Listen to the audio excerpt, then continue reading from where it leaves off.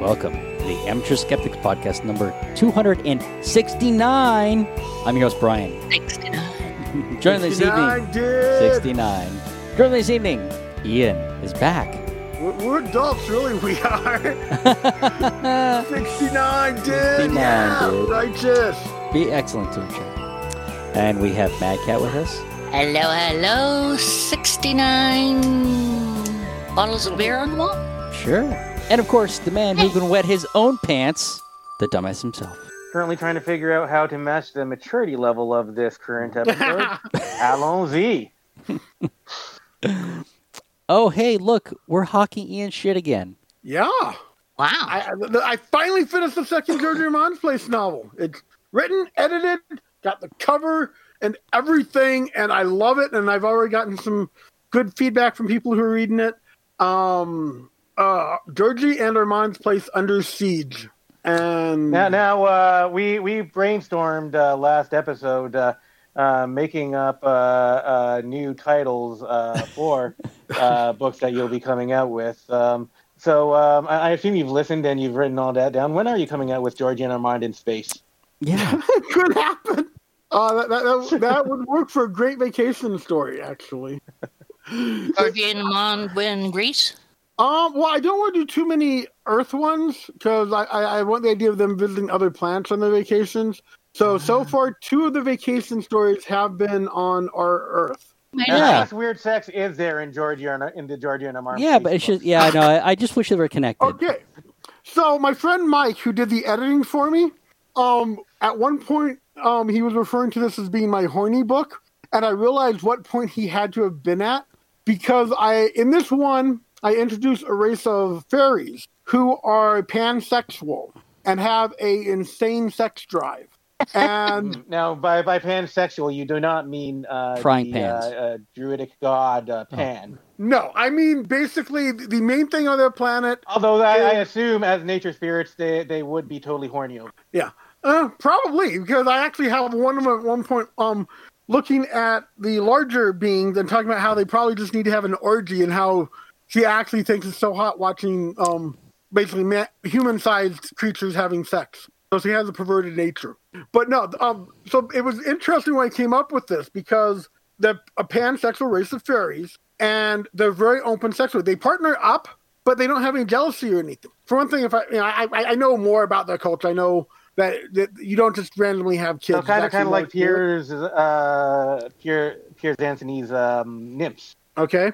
But in this case, series. Yeah, basically, if you see someone you're attracted to on the streets, you can walk up to them and say, "Hey, let's do it." And there's no faux pas against. Okay, and get it on right there. So no one would think twice about it. So doesn't it seem kind of tacky just to block the street or whatever? It's their society. That's one of the things that was going through my head in writing them. Now we don't see their society. It still seems rude to force people to step over you if they're going on their way. Well, the thing is, in this society, the people might join in. They say, "Hey, you have room for a third?" It really is their society, the way they work. The scenes I wrote, it wasn't a big thing. Another guy getting a guy off. No one thought, it's nothing out of the ordinary for them. And it was really kind of interesting to look at that and think about the 2 characters that we follow, the male-female partnership, although theoretically there's no limit to what kind of partnerships that this society would have. But in this case, it's a basic male-female one. So at Sak and Na, Na's brother is a unique one for their species because he actually has no sex drive at all. And so he's a bit of an outcast. And so that plays into some of the bigger story with those characters. And so there was some interesting stuff to play with there. And perception. I mean, for us as a society, we would look at their side and be, "Oh my God, how could you do that?" And for them, they look at our side and say, "God, you guys are boring. How can you not be getting it on all the time?" So it's society based on bonobos. Some of the metaphors are a little heavy-handed, but it's there's a lot of precedent for that kind of thing. I remember reading a story one time. It might have been a Star Trek novel. I forget exactly what it was, but I think there was some society that found the the idea of eating together in public to be like very repugnant. Like it's like it's something you do in private. You're not supposed to like just like you poop in private. Right. No, I think that's a fairly standard sci-fi trope. It seems like I've encountered that one a few times. But yeah, and see, that's one of the things with Georgia and Mon's Place. I keep wanting to play with the ideas of these cultures that are really so different from ours that, I don't just want to explore, let's say, the Klingons, which are fairly human, actually, if you look at it, just more violent, more this one direction. It's like, no, let's take these cultures and really say, no, we have ours, but so many others are going to be way different from the way we function. And there'll be reasons for it. Like I said, in this case, their species does not reproduce as easy as we do. There are actually other steps to have a kid. And kids, they're a long-lived species, and a lot of them just don't have kids. They don't need them. But so it's a species that really makes more, having a sex drive just for pleasure. Okay. And I also believe, this is one of my little joke I make, especially the way I present them in the book, whenever they get focused, they are like incredible magic users. These guys, the knowledge, the way their minds work when they actually can get focused. So if it was not for the fact they had such an insatiable sex drive, they'd probably be taking over other worlds without trying. All right, and this is all in the book. So what you're saying is horniness is magic. Read the book and find out more. And they're not, they're one part of it. If you read the first book, I follow that same style. The second book, and right now I'm even working on the third. They're going to follow that same format as the first book because I really like that format. It was a unique format I've never seen before. It worked for the storytelling I wanted. And so, while yes, they have their story in there, and then they link up to the bigger story at the end, just like my first book. So, all right. Could I ask you guys a question? Is it a problem when it has the books you may like as home treatment for acute mental disorders, an alternative to hospitalization? What? Wow. Wow. Mine was just bondage shit and charcuterie. Yeah. Mine's hospitalization. Wow. Well, Okay. alternative. And Andy Weir's. Anyway, I guess we'll be looking forward to the next book in your series, Georgie and Armand, Lost in Time. Okay, but here's There's time travel in this one. More importantly, when does the audiobook come out? Hopefully not too much longer. I wanted to make sure everything was fully edited before I even started on that. So give it a month or two, and we'll see. It is the next project. We'll finish. I haven't caught up on all the Georgia and Mine vacation stories because I've been kind of distracted. So that's being done. One of them is being done right now as an audiobook. Then this is the next project for audiobook, and it'll probably take about 2 months or more. All right. So hopefully by the end of summer. Okay. Anything else, or should we move on? We can move on. All right. I will allow it. Anything else? Anybody else got anything going on, or should we just move on to our next segment? All right, Matt. I'm going to move on. Yeah. Show off that new headset. What time is it? It is time for Ian and Dumbass's masturbation moment, brought to you by the Dumbass Media Empire. The Amateur Skeptics present Ian's Masturbation Moment, brought to you by the Dumbass Media Empire. The Dumbass Media Empire, bringing you content that touches people while they touch themselves. Nice. No, it's way better. I mean, we can hear you when you cut in or try to cut in and say stuff. You're not getting run over as much. We can hear you. It's so much better. So, what is this SE Cup of CNN compares Canadian voter National fraud? News. Yeah. What is it? Right. Yes. It compares voter fraud to masturbation. Okay. Voter fraud audits. The voter fraud audits. Voter fraud audits. Yes. That's what I meant to say. Yes. Voter fraud audits. The Republican Party putting out these audits for voter frauds that it's pretty much a certainty, like massive voter fraud isn't taking place, and like going through all this stuff. Now, Effie Cup of CNN, she had a comment about this, and she didn't mince word.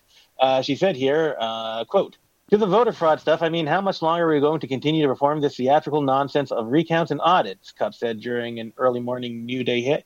I mean, it feels at some point like, I don't know if I can say this, it feels like masturbation. I'm sure it feels good to people in this wing of the party, but it does not actually end with anything.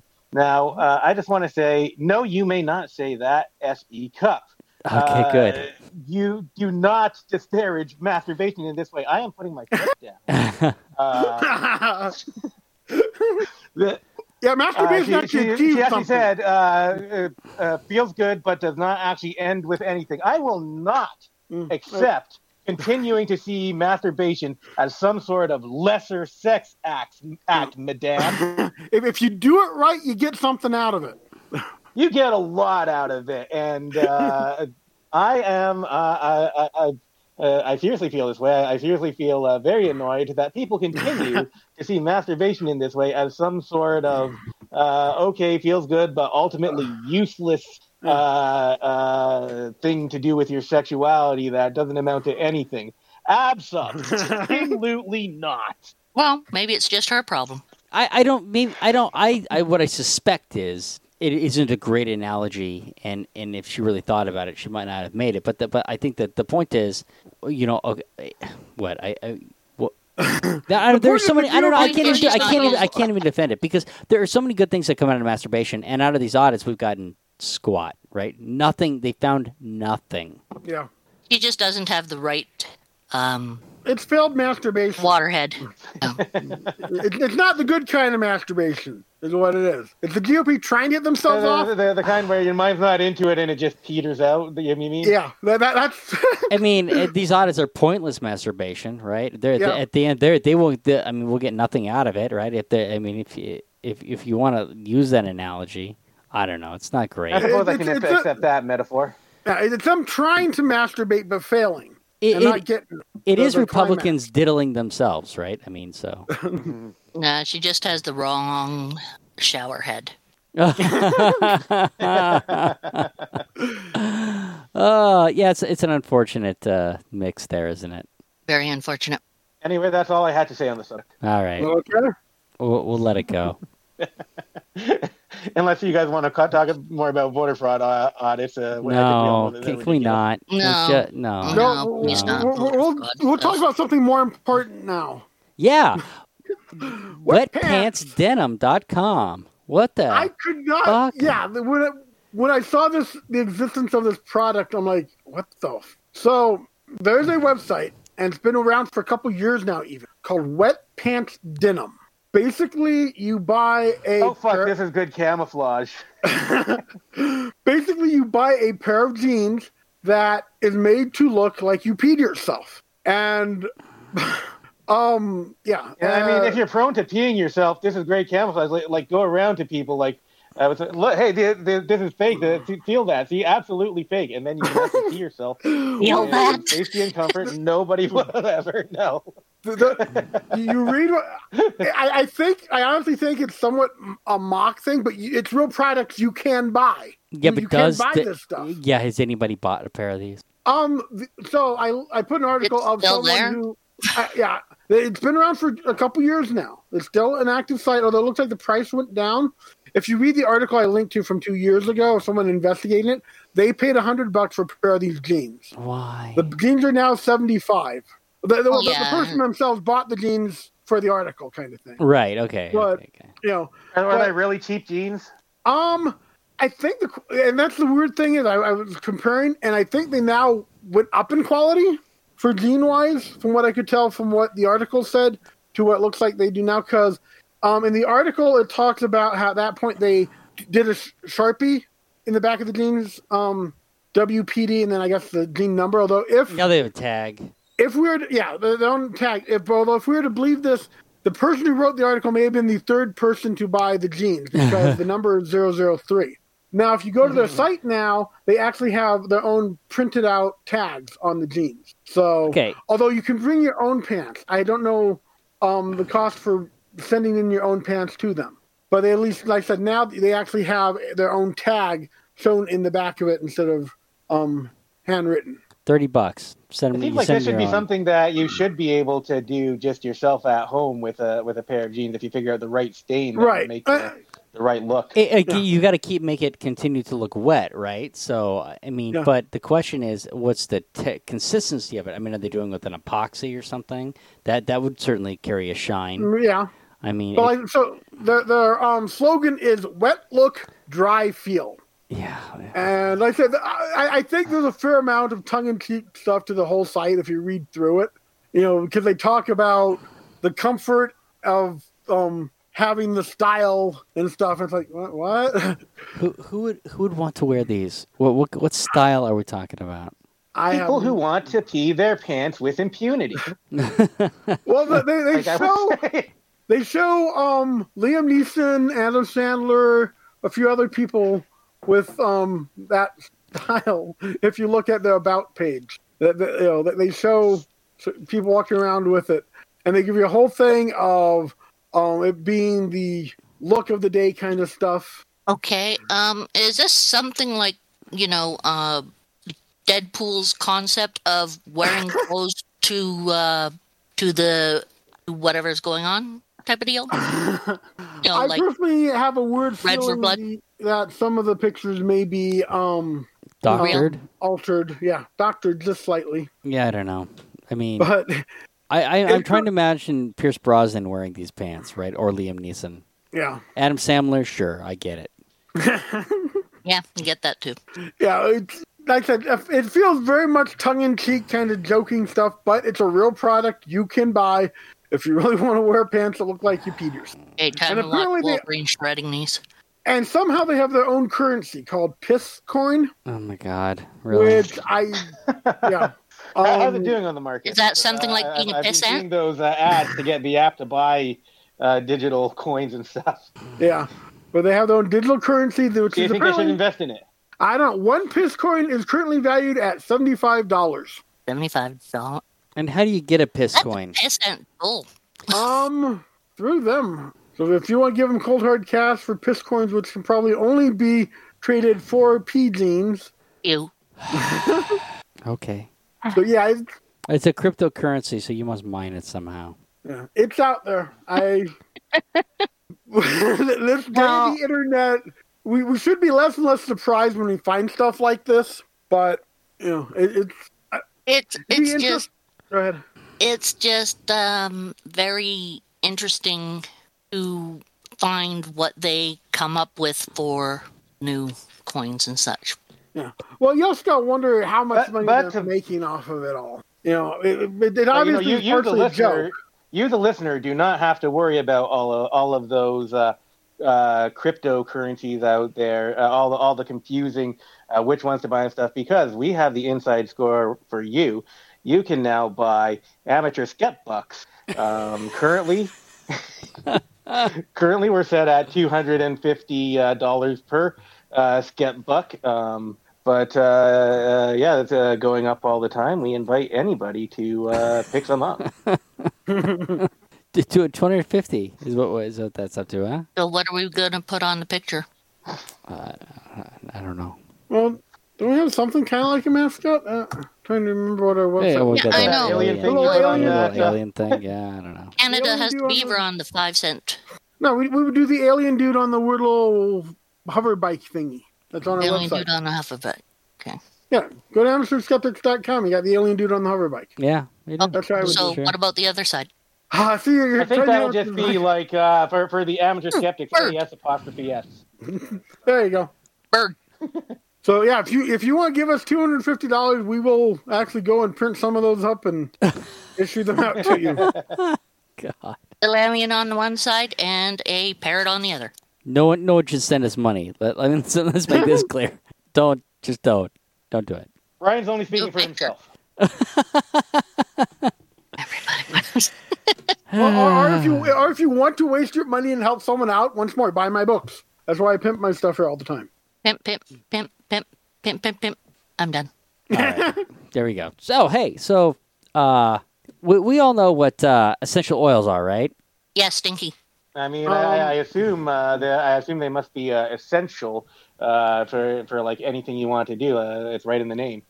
Yeah. The ones we can't live without. Yeah, Will and dry up and none of that's true. Essential is only talking about about it, about them being plant oils. Maybe they're essential to the plant. But no, the word actually comes from essence. Right. Yeah. Exactly. Right. So like olive oil is an essential oil, right? It's the essence of the olive oil, of the olive herb. So it has nothing to do with being essential in any way, shape, or form. You do not need these things. And for some people, they can potentially be dangerous. So they've recently done some studies with some essential oils. And when they were doing this research, they found that some people were having seizures. And so if they had two groups of people when they went back and were looking at the research. They had a group of people that were already had some grand mal seizures, right? They had already had them, and then they had a group of people that had never had them. So they had the essential oil induced seizures, and then essential oil provoked So we're seizures. talking about like we're talking like people with a seizure condition.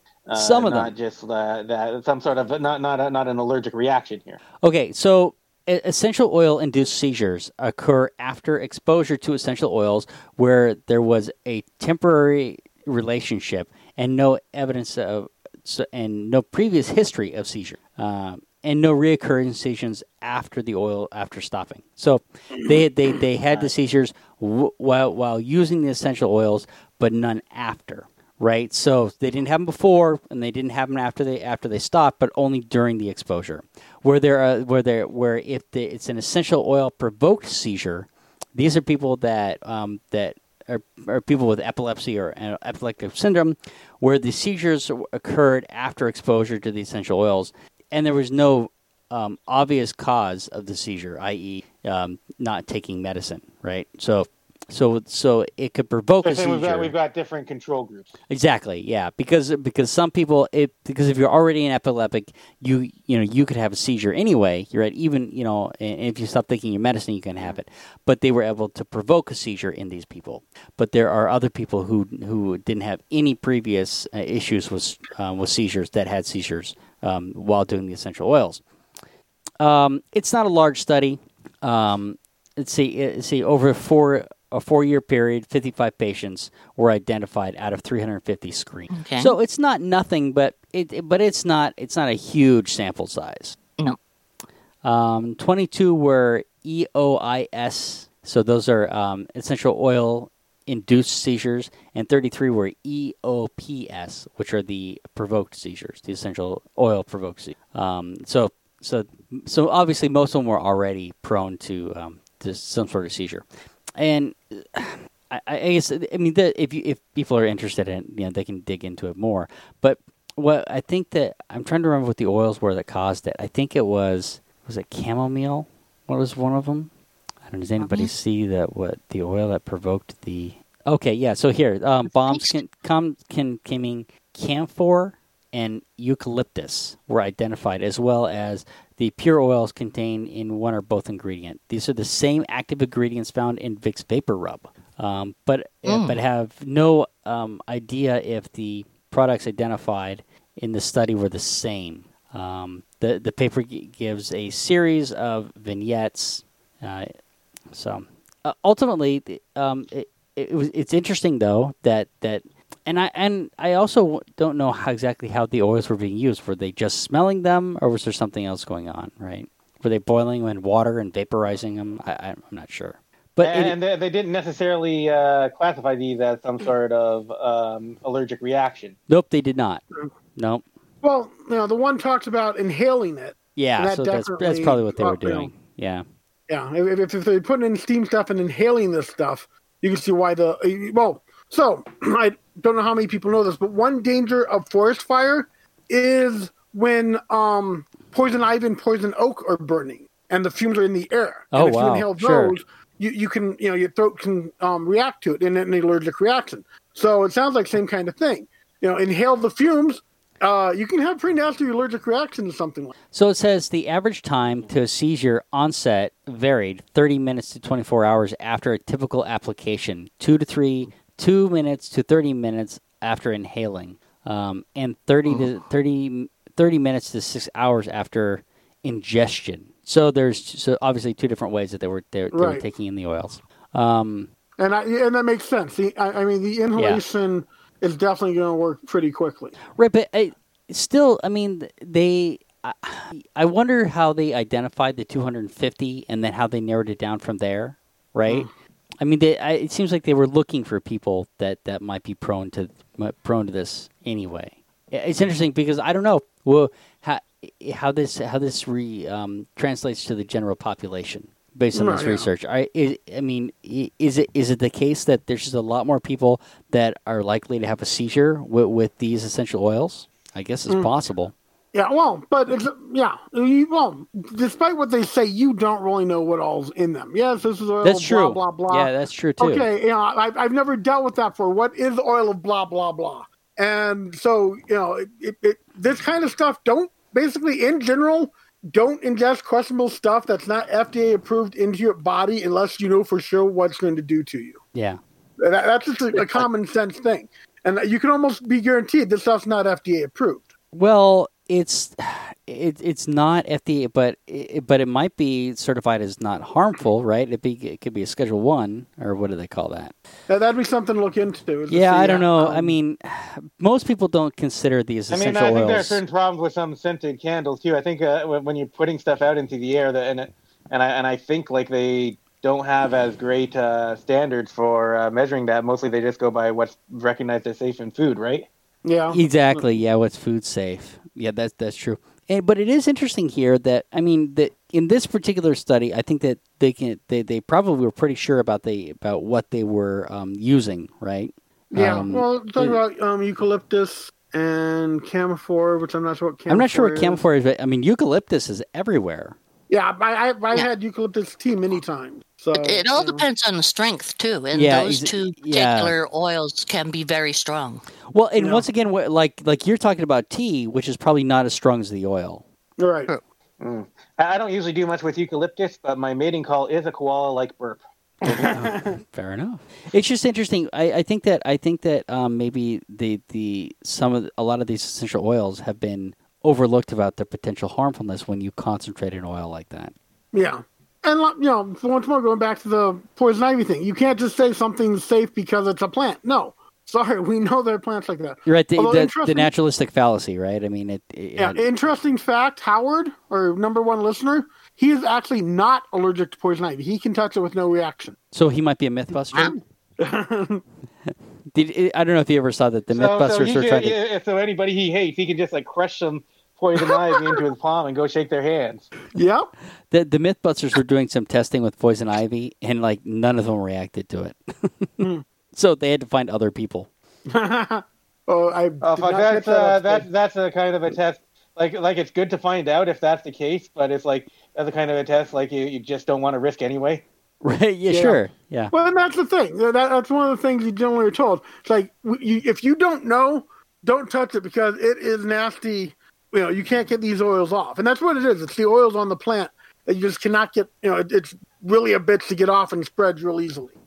Yeah. Oh, yeah, and then some guy who's not allergic to could be a carrier, a typhoid Mary, and just spread it to everyone he knows. And that's the same kind of thing with these essential oils. There's probably a lot of people that, it won't affect, but if you have an allergy to them in this concentrated of level, the reaction can be pretty severe. It doesn't surprise me. I'd like to see this. I'd like to see it expanded to the general population because to find out if these things, if there is a larger harmful effect from these essential oils. That's what I'd like to know. But we've talked about these essential oils, and obviously there is a potential for reaction to them, right? I don't believe that that just because you're spraying lavender oil over the place that it means that you're going to be calm, right? I mean, it smells great, but that doesn't actually going to make you calm. But that doesn't mean that you couldn't have another drug interaction with the oils. Right. I mean, I don't think having whatever smell you want in oil form makes it any superior than having the smell in any other form, like a Glade plug-in. Yeah. Except for the Glade plug-in, it might be condensed a lot and put in other stuff too. Yeah, I don't know what else is in the Glade plug-in, right? But But they're probably trying to find a way to use less of whatever they're trying to distribute, right? So the carrier agent might be all different. What I'm saying is a good smell is a good smell, no matter what source it comes from. If you like the smell, it has the same benefits. And lavender is a great smell, right? I mean, it really is. But to think that it's going to do anything for you other than make things smell good is part of the problem. Yeah, and it's one that definitely can easily get overpowered if you I have hit lavender stuff. It's like, okay, that's a bit much. Sure. So, and with anything like that, you can get to a level of uncomfortable. Maybe not necessarily seizures, but to the point of, I don't want to be in this room. It's kind of affecting me in a right. way, Yeah. I think for a long time I thought I didn't like lavender just because I smelled it too strong. Right, and that can definitely have an effect. I bring it up because it's one of the few essential oils that I actually do like. Right, I like the smell of lavender in small doses. Eucalyptus, I can take or leave it. Right, it's fine. I made the Vicks Vapor Rub. I can see some benefits there. Right, Chemophore, I know nothing about, but there are ones orange oils and stuff like that. They're nice. The harm is that what comes in if you're replacing something else with it, and if it can cause to have a seizure, there's even more potential harm from these essential oils. So yeah. No, we didn't have to go back in history to find that out. No, but apparently someone else does. So yeah, obviously as a lead into our next story. There's definitely people out there that don't seem to pay attention to history. So we're a geeky group. And one of the things I've been more and more getting so angry of is all these toxic fans online. And I'll explain to you what a toxic fan isn't someone that disagrees with me. A toxic fan is someone who has gotten upset with something or some franchise. And instead of saying, listen, I'm upset and explain why, be creative, they are actually, they go and they promote the idea of the franchise failing. They celebrate the idea of the franchise failing. They push the idea that the franchise has to fail because they're upset with it. And they'll often go to extreme. I've seen some pretty extreme arguments about how the franchise ruined, my childhood is ruined, all this stuff is ruined, all because I disliked what the franchise did. It's about but it's about building a community that is in the same boat as you are, right? I mean that's part of it, right? Yeah. They want to bring people to their side because they're upset. Yeah, but one of the most common. I've always thought the whole my childhood is ruined thing was just a stupid whine. Because they come out with some new thing, new interpretation, even if you don't like it. How does that ruin what you saw before? Right. I completely agree, and we've seen that a lot with Star Wars right now. Me and Brian can disagree on the Rise of Skywalker, but Brian's not trying to tear the franchise down. He's not trying to proclaim that everything else that's coming out is horrible garbage. He's not going to attack anything Disney does before they even put it out there. The toxic fans basically will take something that hasn't even been released yet and declare it a failure already. Right. I don't want it to not be successful. That's not my goal. But that's the goal of the toxic fans. Well, one of the big arguments right now is quite often everything being political. They're so upset that Star Trek is political and that it's so woke. And it's like, Gene Roddenberry was very woke for his time. And I pointed this out to these people so many times. That is kind of true, but it's kind of silly to think of it back on these days that Klingons were basically like Mongolians and Romulans, of course, were the Romans. Yeah, but no, Star Trek. Like all of the they're all based on some like racial thing.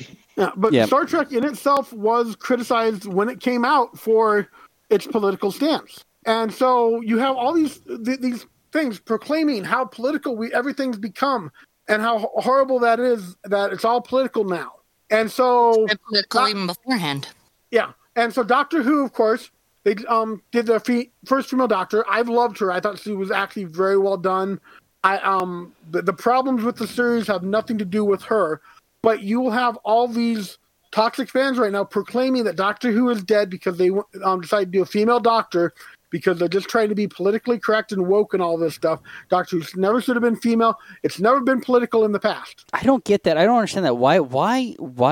Why should the Doctor not be female? I don't understand that during the regeneration process. I can kind of see a point of that.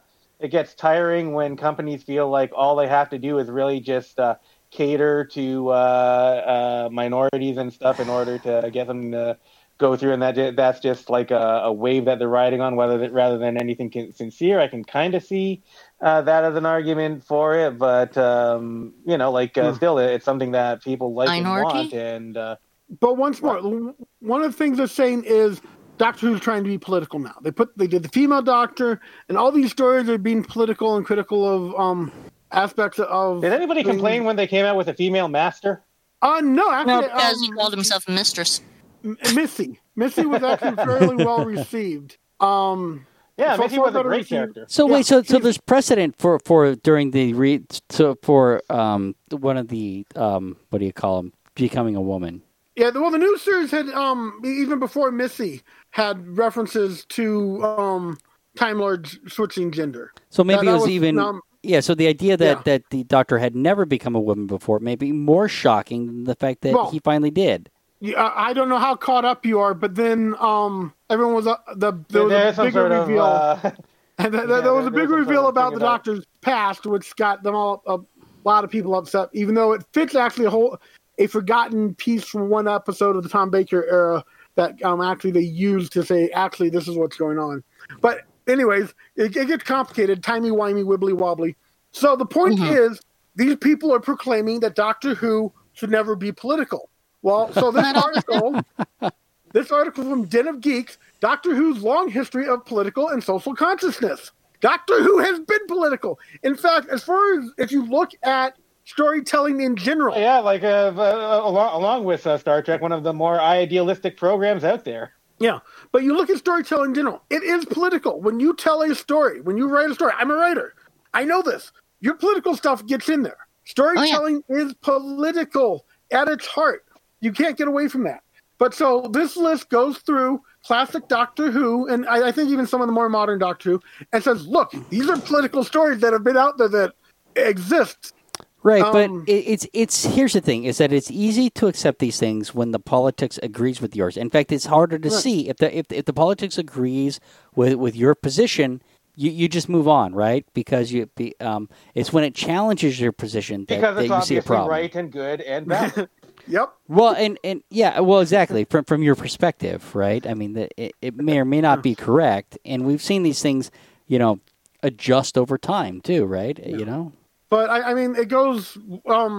If you go down the second, weirdly enough, it's the second one. But the second example is the Daleks, and the Daleks very much peace, war, racism, radiation. The initial idea of the creation of the Daleks was an unending war that left the planet irradiated to the point that everything was mutating on the planet, and the Daleks had to build their armor to survive. Is it Daleks or Daleks? Daleks. It's Daleks. Dalek. You're putting an R in there, buddy, that doesn't belong. It gets a bit of an R sound in there that those, for pronunciation purposes, there is a slight R sound. I think Ian was just assuming that they're using the British emphasis to drop off the R. We are Daleks. Yeah, there's no R in the spelling, but there is an R pronunciation in there. Don't ruin my childhood. It's Dalek. But anyway, so right off the bat, the Daleks were the second storyline they ever did for Doctor Who, and that was you can't get away from how political the concept of the Daleks are. Like I said, it's a planet that was stuck in I think like 400-year-long war, but this basically unending war where they are basically irradiating the planet, making it unlivable. And the Daleks are doing well because they built the armor to shelter themselves in. And I don't think that was the thing that they were doing well because they built the armor. Wasn't it that a mad scientist on that planet created them in order to Davros wipe everybody else out? Davros is a bit of a retcon. He came in during the Fourth Doctor's time. They introduced him then and gave a bit more backstory to the creation of the Daleks. But even there, the planet was already dying because of the war and the constant fighting. And so, yes, they were created as a weapon of war, but also at the same time a means of survival. I think he thought that they were just like the ultimate way for the species to survive by like turning into these these war machines that will kill everybody else. Yeah, and definitely, it mentioned racism. There's no doubt the Daleks are a pinnacle example of racism because all the other species are inferior. They the main goal is to wipe them all out so that nothing exists but Daleks. That has been a common theme throughout. So Daleks themselves are undeniable. Sure, but I mean the point is here that I think is that if you make when you make something political that is punching Nazis, nobody says anything, right? Because it's okay to punch Nazis. But as soon as you have Wonder Woman, saving the world from climate change, now you're too woke. Yeah. Right? Well, okay, so not Doctor Who related, but kind of almost because Neil Gaiman related. So the adapting Neil Gaiman's Gaiman or Gaiman? Neil Gaiman. Adapting his award-winning, brilliant graphic novel series Sandman to a TV show right now. They casted a non-binary actor to play Desire. In the Sandman universe, Desire is non-binary. There were people who were busy proclaiming how you're selling out to cast a non-binary person in Sandman. And it's like, they're casting a non-binary person to play a non-binary character. How is that selling out? You have people upset over that, who are proclaiming how horrible it is to be that politically correct and all this other stuff. It's like, actually, that it sounds like people who don't know the material and don't know that the character is non-binary. That is what Neil Gaiman has come back at. He actually went off on there's a Twitter meme going around about him basically ripping this guy apart about, I'm not selling out. Read the damn graphic novel, you idiot. Just so long as American Gods isn't political, right? Then I'm okay. Oh, nowhere near. Yeah, so once the article itself goes through some of the more famous Doctor Who adventures and points out the political nature of these stories. And, it's the political stuff has been there. Always has. It always will. So the whole whiny, complaining thing about how dare they go political, no. It's there. Well, and people like to paint political correctness and the euphemism treadmill and all that kind of stuff as a brand new thing. But they were talking about this when I was a kid. I can distinctly remember adults talking about how you can't say certain things anymore and stuff. I don't think it's really gotten worse. Some of the things have changed, but I mean, like there's been so much censorship and stuff that you weren't allowed to say in polite company. It's like ridiculous. Like I think it's rose-colored glasses looking at the past to think that it was at any time different. Yeah, it's one of the things. Looking back, once more, like I said, Star Trek did get criticism for being too liberal and stuff, and forcing ideas. Classic Trek, when it came out, it did get this criticism. Here we are. What was I? I was in the 60s. And when you think about it, though, there was some racism in Star Trek, like a lot of racism against energy beings. Yeah, there was a whole episode of the people that had half white, half white, half black face. But one side. Depending on what side the white and black was on to if you were the superior or the inferior. They did a whole episode that was nothing but putting racism right in your face. And that's not to say they always got it right. I mean, I think that they misstepped a few times, but I think that they always tried to do the right thing. And here's the thing is that the foam monster lizard man race, those were never shown in a good light. So for me, that's part of Star Trek. Part of Star Trek is that politicalness, is that idea that's striving to build the most equitable and society that they can, right? And that's one of the things that I really dislike about the reboot of Star Wars, that it's missing that. It's not they're action films, but to me they are not our Star Trek. They're not Star Trek. They miss the whole spirit, right? A big factor of a big thing, a factor of I think most Star Treks up until this point has been a lot of idealism. Right, and so they totally left that out when they did the reboot. And here's the thing: is that it's fine. They are fine. They are fun films, but they left out the essential piece to me that makes it Star Trek, right? They made action films with my characters, right? It's fan fiction, right? But part of the thing But the thing is, it's really hard to make something that is earnestly idealistic these days. Because, that's fine. Our entertainment, we want them to be like really self-aware and smart about what they're doing, and not like.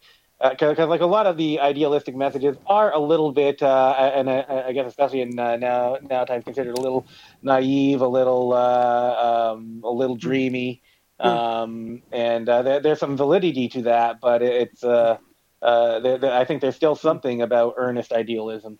But Star Trek in general has always been very liberal in its ideology. It absolutely has. Yeah. You jump it's been 45 years since the original series, and we don't see it as much. And that's one interesting thing if you look at movies and art in general and see the progress. Quite often, what is pushing the boundaries, the generation before us. It's like, that's pushing boundaries? What do you mean? What? Well, because we've seeing it. When the after effects of that, where, okay, the boundary was pushed, it got pushed, it was a big deal, we're now accepting it, we don't see it because it's not where we are politically. And that's part of the problem with this, is... it's an example of the cultural discussion having had a moment and moved past that. Sure. Yeah. And so, the political nature of Doctor Who, it was of the time... And looking back, it doesn't seem to have the same impact. Right, but here's the thing is that if you take Doctor Who and you take all of that out of it, right, what do you have? Do you still have Doctor Who? No, not really. The essence of the character is he does push political ideas. That's how I feel about Star Wars. That's how I feel about Star Trek, right? Mm-hmm. And the debate on the relevance of the new movies is a whole nother thing. I have a word for the two of us could do an interesting geek podcast of all this. Sure. Although right now you've lost quite a few geek creds by confusing Star Wars and Star Trek. I have a few. I've said it wrong a few times, but I am talking about Star I'm not Trek. sure if I can forgive you for that one, Brian. Well, I mean, we're not talking about Disney garbage, right? No, but I am talking about. I'm talking specifically about Star Trek. What's that? Gandalf would be very disappointed. Gandalf would be very disappointed with me. Yeah. No, you're right. I caught myself a few times. Apprentice Harry Potter. I was referring to Star Trek for sure, right? Because when you look back at woke series, I Doctor Who I see it, and I see it in Star Trek I see it, right? I mean those stick out to me as if you want to use the word woke, those are them. Right. Oh yeah. And even Discovery, right, has been pushing that line, right? There's more stuff going on there. The toxic fans hate Discovery. They hate it with a passion. Yeah, and I like Discovery. I mean, there was some bad stuff there for a little while, but they brought it back. They saved it. So. Oh, it got better? I think so. Stopped watching it. I think so. I think that in the second half of the first series that they got it back on track, and I thought that. The second season was pretty good. I have not watched the third season yet because CBS screwed me. Everything from Discovery on, they hate. They hate Picard. They hate the Lower Decks. I didn't care for Picard. I couldn't finish Picard. Lower Decks was fun. I didn't see that one. Lower Decks was. Yeah, okay. I've seen a few episodes of Lower Decks so far. Yeah, cool. It's a fun series. But they hate it. The toxic fans. Well, of course they do. Are so... Well, I mean, a certain amount of that, I think, is series fatigue because there have been so many Star Trek spin-offs and people have some particular idea of what it should be to them, probably based on the one that they latched onto when they were growing up. But one of the problems that we have is that you kind of you can't go back. You're never going to experience the same thing from something as you did when you were a kid. You have changed since you were a kid.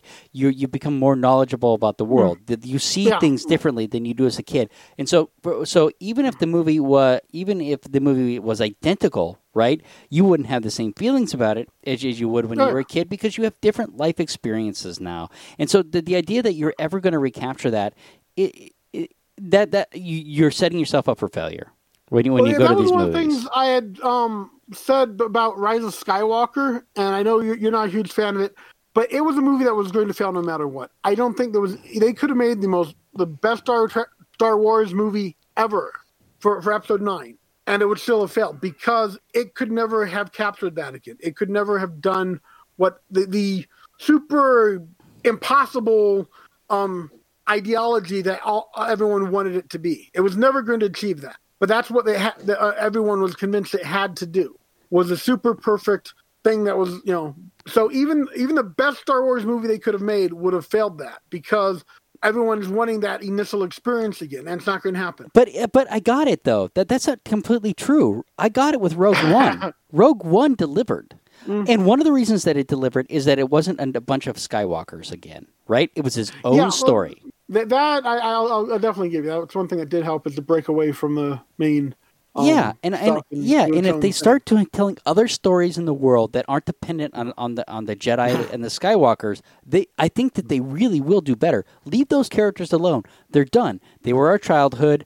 Give us something new, right? Even if it's the same with new characters, it might bring that magic back. I mean, Rogue One did it for me. Bring back Chopper.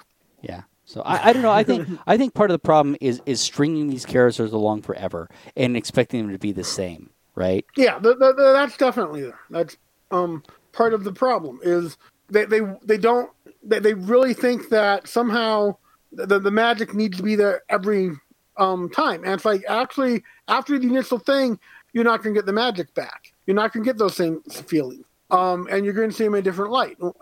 You're going to find things that, as an adult, these guys are being bothered because they're seeing in what's coming out political ideas that they disagree with. And instead of saying, I will ignore that and look at the story and the other stuff and see if I can find German there, they're like, no, the political ideas are going to rule, and that's what's going to determine how much I enjoy it. And, that should limit them, but they seem to believe that they will find something out there that will not be political. I don't know what. I really don't. I mean, even Sesame Street is political these days too. They've always been in a sense. It's always been. Here the problem is that if you have an attachment to something, and that to like they do to the Skywalkers, right? I mean, people have an attachment to Darth Vader. They have an attachment to these characters, right? And when the character does something that ruffles their feathers from a political point of view, they have the problem is that they have an attachment to the character to begin with. If they didn't have that, they could probably let it go, right? And they might never attach to that character. But if you've already attached to a character, and now that character says something political that ruffles your feathers, that's where the problem. That's I think one of the problems. The case of Luke Skywalker, which to me is one of the prime things that show just where the toxic fans failed. If you listen to some of their commentary, they're like, Luke Skywalker was, who I idolized as a kid and wanted to be. Well, then in The Last Jedi, Luke's what you actually became. And I think, no, I don't want him to be what I became. I want him to be something I can idolize still. But Luke is a human. He failed. Yeah, he did. I loved it. I thought it was brilliant. But if you listen to a lot of the toxic fans, and the thing that really irks them the most was Luke being presented as having failed and being presented as the way he was. It's not glamorous. And, it's like, no, I don't want to be that. That's not what I idolized Luke as being because, I see him as something beyond human. And to me, it was actually, I thought it was great storytelling to say, he might have been, done some great achievements at one time, but a bad call on his part pulled him down. And it's like, that's very human. That's very, gripping to me. Yeah, I'd like to see people evolve, though. I feel like Luke never evolved, and that was the big failure. No. But I can agree with. Yeah. But that's not what I mean. It's fine. I mean, they told the story they wanted to, right? And that's fine. Well. So once more, some of this is a discussion for a full-on. Yeah, it is. We've kind of gone off the rails, but that's okay. No. I think the point is good. That I think that all this stuff has always been political, but once you attach yourself to Luke, like you're saying, and then Luke isn't what you expected him to be, and he's something else, that ruffles people's feathers. Yeah. All right, let's do a cat story. Well, I think Oh, do you have something? to be fair, we should point out that everything Chewbacca says is absolutely racist. All right. Mad All Cat, right. tell Mad us about Cat. the Cougars. Are Cougars these have, all different? Are these all the same story? These were all different stories, actually. okay, There's you a couple can't- stories from 2019 and from 2020. You can't tell I them got all. 3 and So 3. tell me the two best No, stories. the Canadian Cougars, and not in the more interesting Cougar way. Oh, this isn't the masturbation moment again. Okay. I'm done. I'm out. No, let me see. But they are sexually chasing after younger men. Even though I take it they back, Mad are Cat. large cats. Mad Cat, do whatever you want to do. Okay. It's fine. There Go was ahead. this woman in BC who was walking around, and she saw a cougar up ahead Before on top Christ? of a knoll. Before Christ? Oh, you meant British Before Christ. Columbia. Never mind. Come on, she said BC. What was I supposed to do? Hey, okay. I believe British what's Columbia. the correct term? BCE. It's BCE now. Oh, okay. Oh, yeah. Okay, so we're starting with the cougar spotted in at winter sports in Calgary. Oh no, you said British Columbia. Metallica? Yeah, that's the second one. That's the second Well, she one? went out. She went out there, and she saw this cougar, and the cougar was just staring at her. And she tried to do the, make yourself bigger type of thing and whatever else to make it not come near her. But it started coming towards her, and she had Metallica on her iPod or whatever the heck it is, and she played. Which song was it that she played? Don't Tread on Me. She played, and the cat ran away, right? So, amusingly enough, Metallica's frontman, James Hetfield, caught wind of this story, and they contacted her about it, called her up, and, was very nice about, she said that she had thanked them for that, and, they just called her up and talked to her and everything. No, I believe But- one of the recommendations, if you're faced with a wild animal like that, is to make a lot of noise, right? Yep. So and that's what she did. And that's what she did. Yes, it says, I stopped filming. I went to my iTunes and found Metallica's "Don't Tread on Me," and said, she said, I thought it was perfect because it gives me the message that I want to send, and it's a real intimidating sounding song. Yep. I immediately put on and held it up right in the air and continued as soon as as he heard the first note, he bolted. Seems like an iPod or an iPhone speaker wouldn't be the best, loudest kind of thing to put that onto, but as long as it works. Well, she probably Well, the wasn't thing is, too, carrying. is that the cougar would be able to hear it anyway. So, Sure, and it worked. and it worked. The cat ran away. So it was pretty interesting and pretty good. We had the same problem as anywhere else where the animals are losing foothold because of encroachment of land and all that other stuff. I mean, this has been going on for a long time. So cougars are being spotted a fair amount more within cities or within towns and such. And it's interesting because there was a cougar spotted on a doorbell camera in Moose Jaw, actually, as well. That's the other one that I wanted to mention about. This is right inside the town. Proving how Canadian we are. Proving how Canadian we are. Yep.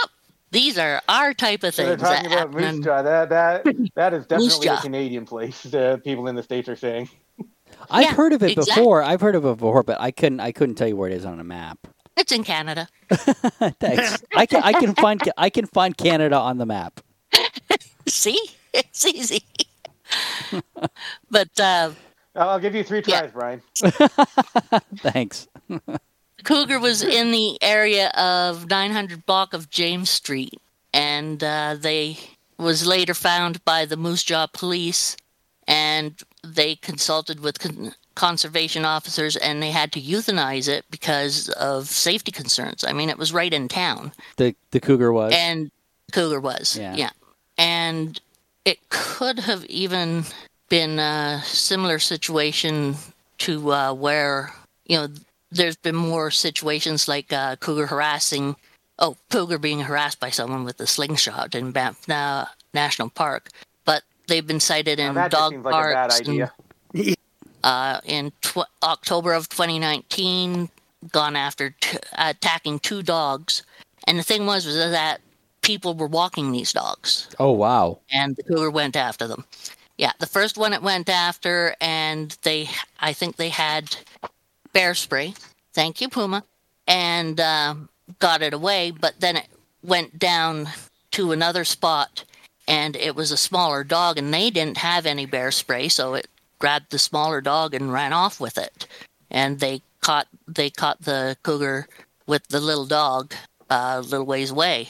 But that's right out from a person holding on to the dog leash and everything. That's how I feel, in Brazos Bend, when people are walking small dogs in Brazos Bend, I feel like they're just walking around, bait for an alligator.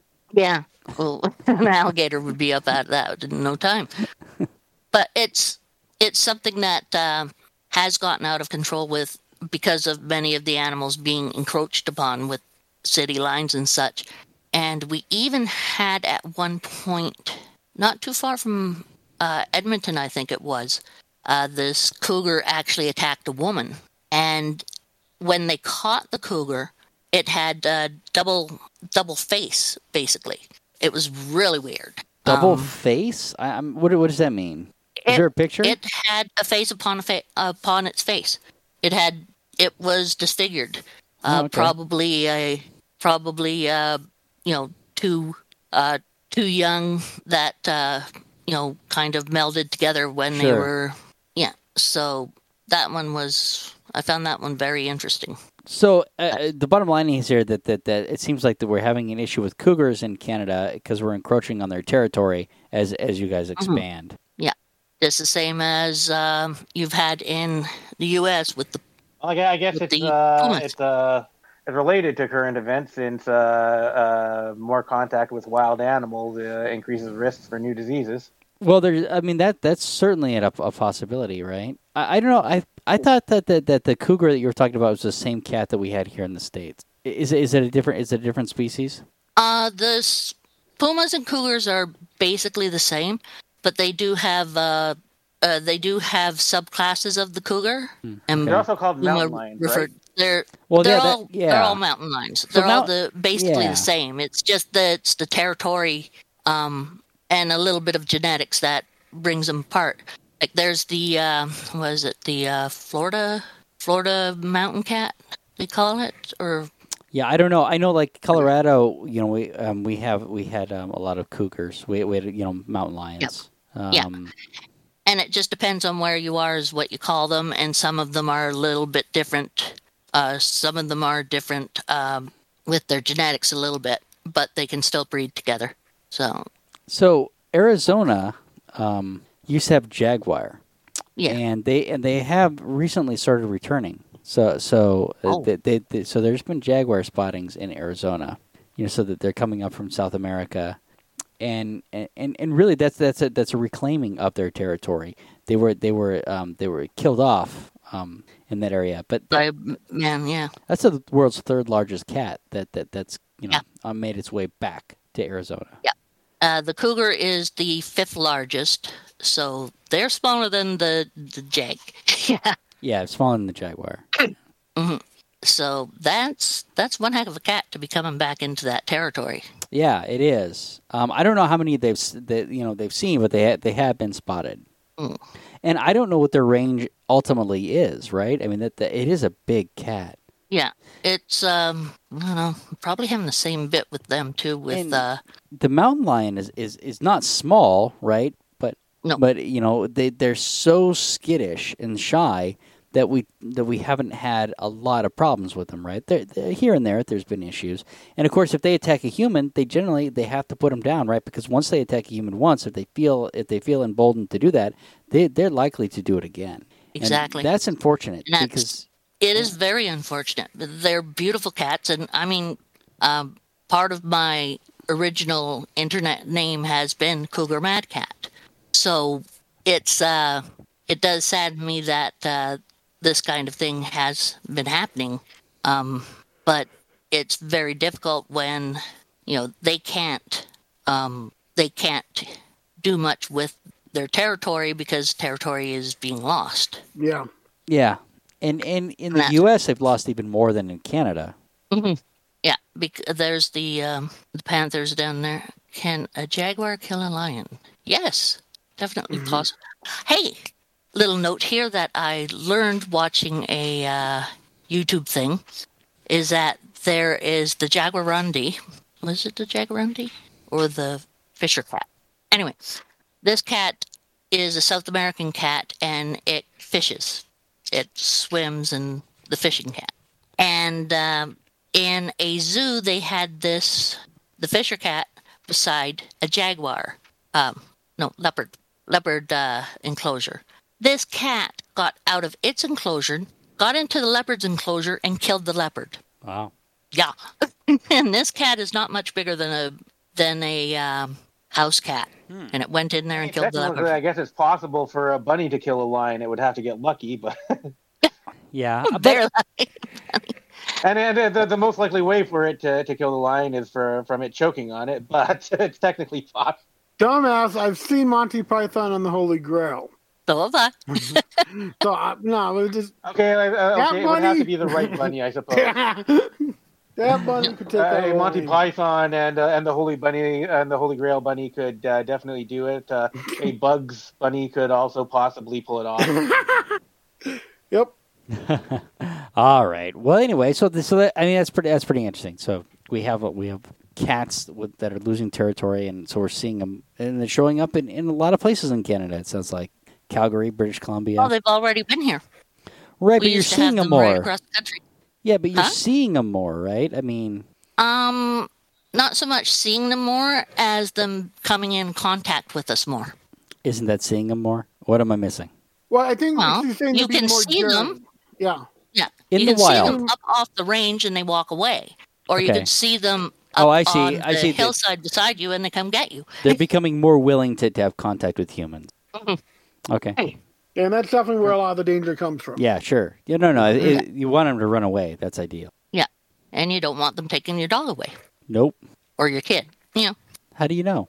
Never mind. What? You said, or your kid. I said, are you sure? Yeah, or your kid. Maybe I want him to take my kid. Oh, that is a possibility. I don't keep my kids on leashes anymore. That's, Yeah. All right. Say good night, everybody. Good night, everybody. Good night. Good night. And that's another one in the The canny thing. the Think can of something, thing. Brian. Think of something. I was working on the jeans. I was gonna go back to the jeans. That's another one in the I pissed my jeans can. That's another one in the... I pissed my jeans can. Essential oil can? Essential oil can. Yeah, that could work. Oh man. What? in the loose box. If you've made it this far, that's an hour of your time you're never getting back. But the Amateur Skeptics appreciate you giving that hour to us. If you'd like to tell us how you felt about spending that hour with us, let us know at WTF@amateurskeptics.com. The Amateur Skeptics podcast is distributed under a Creative Commons Share-alike No Derivatives 3.5 license. Intro music by Peter Canold. Find more of Peter's music at soundcloud.com/PKANOL.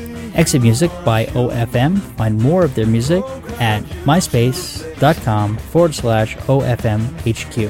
Artwork for the Amateur Skeptics by Sean Smith Ford. Copyright Shadow Knight Digital Portraiture.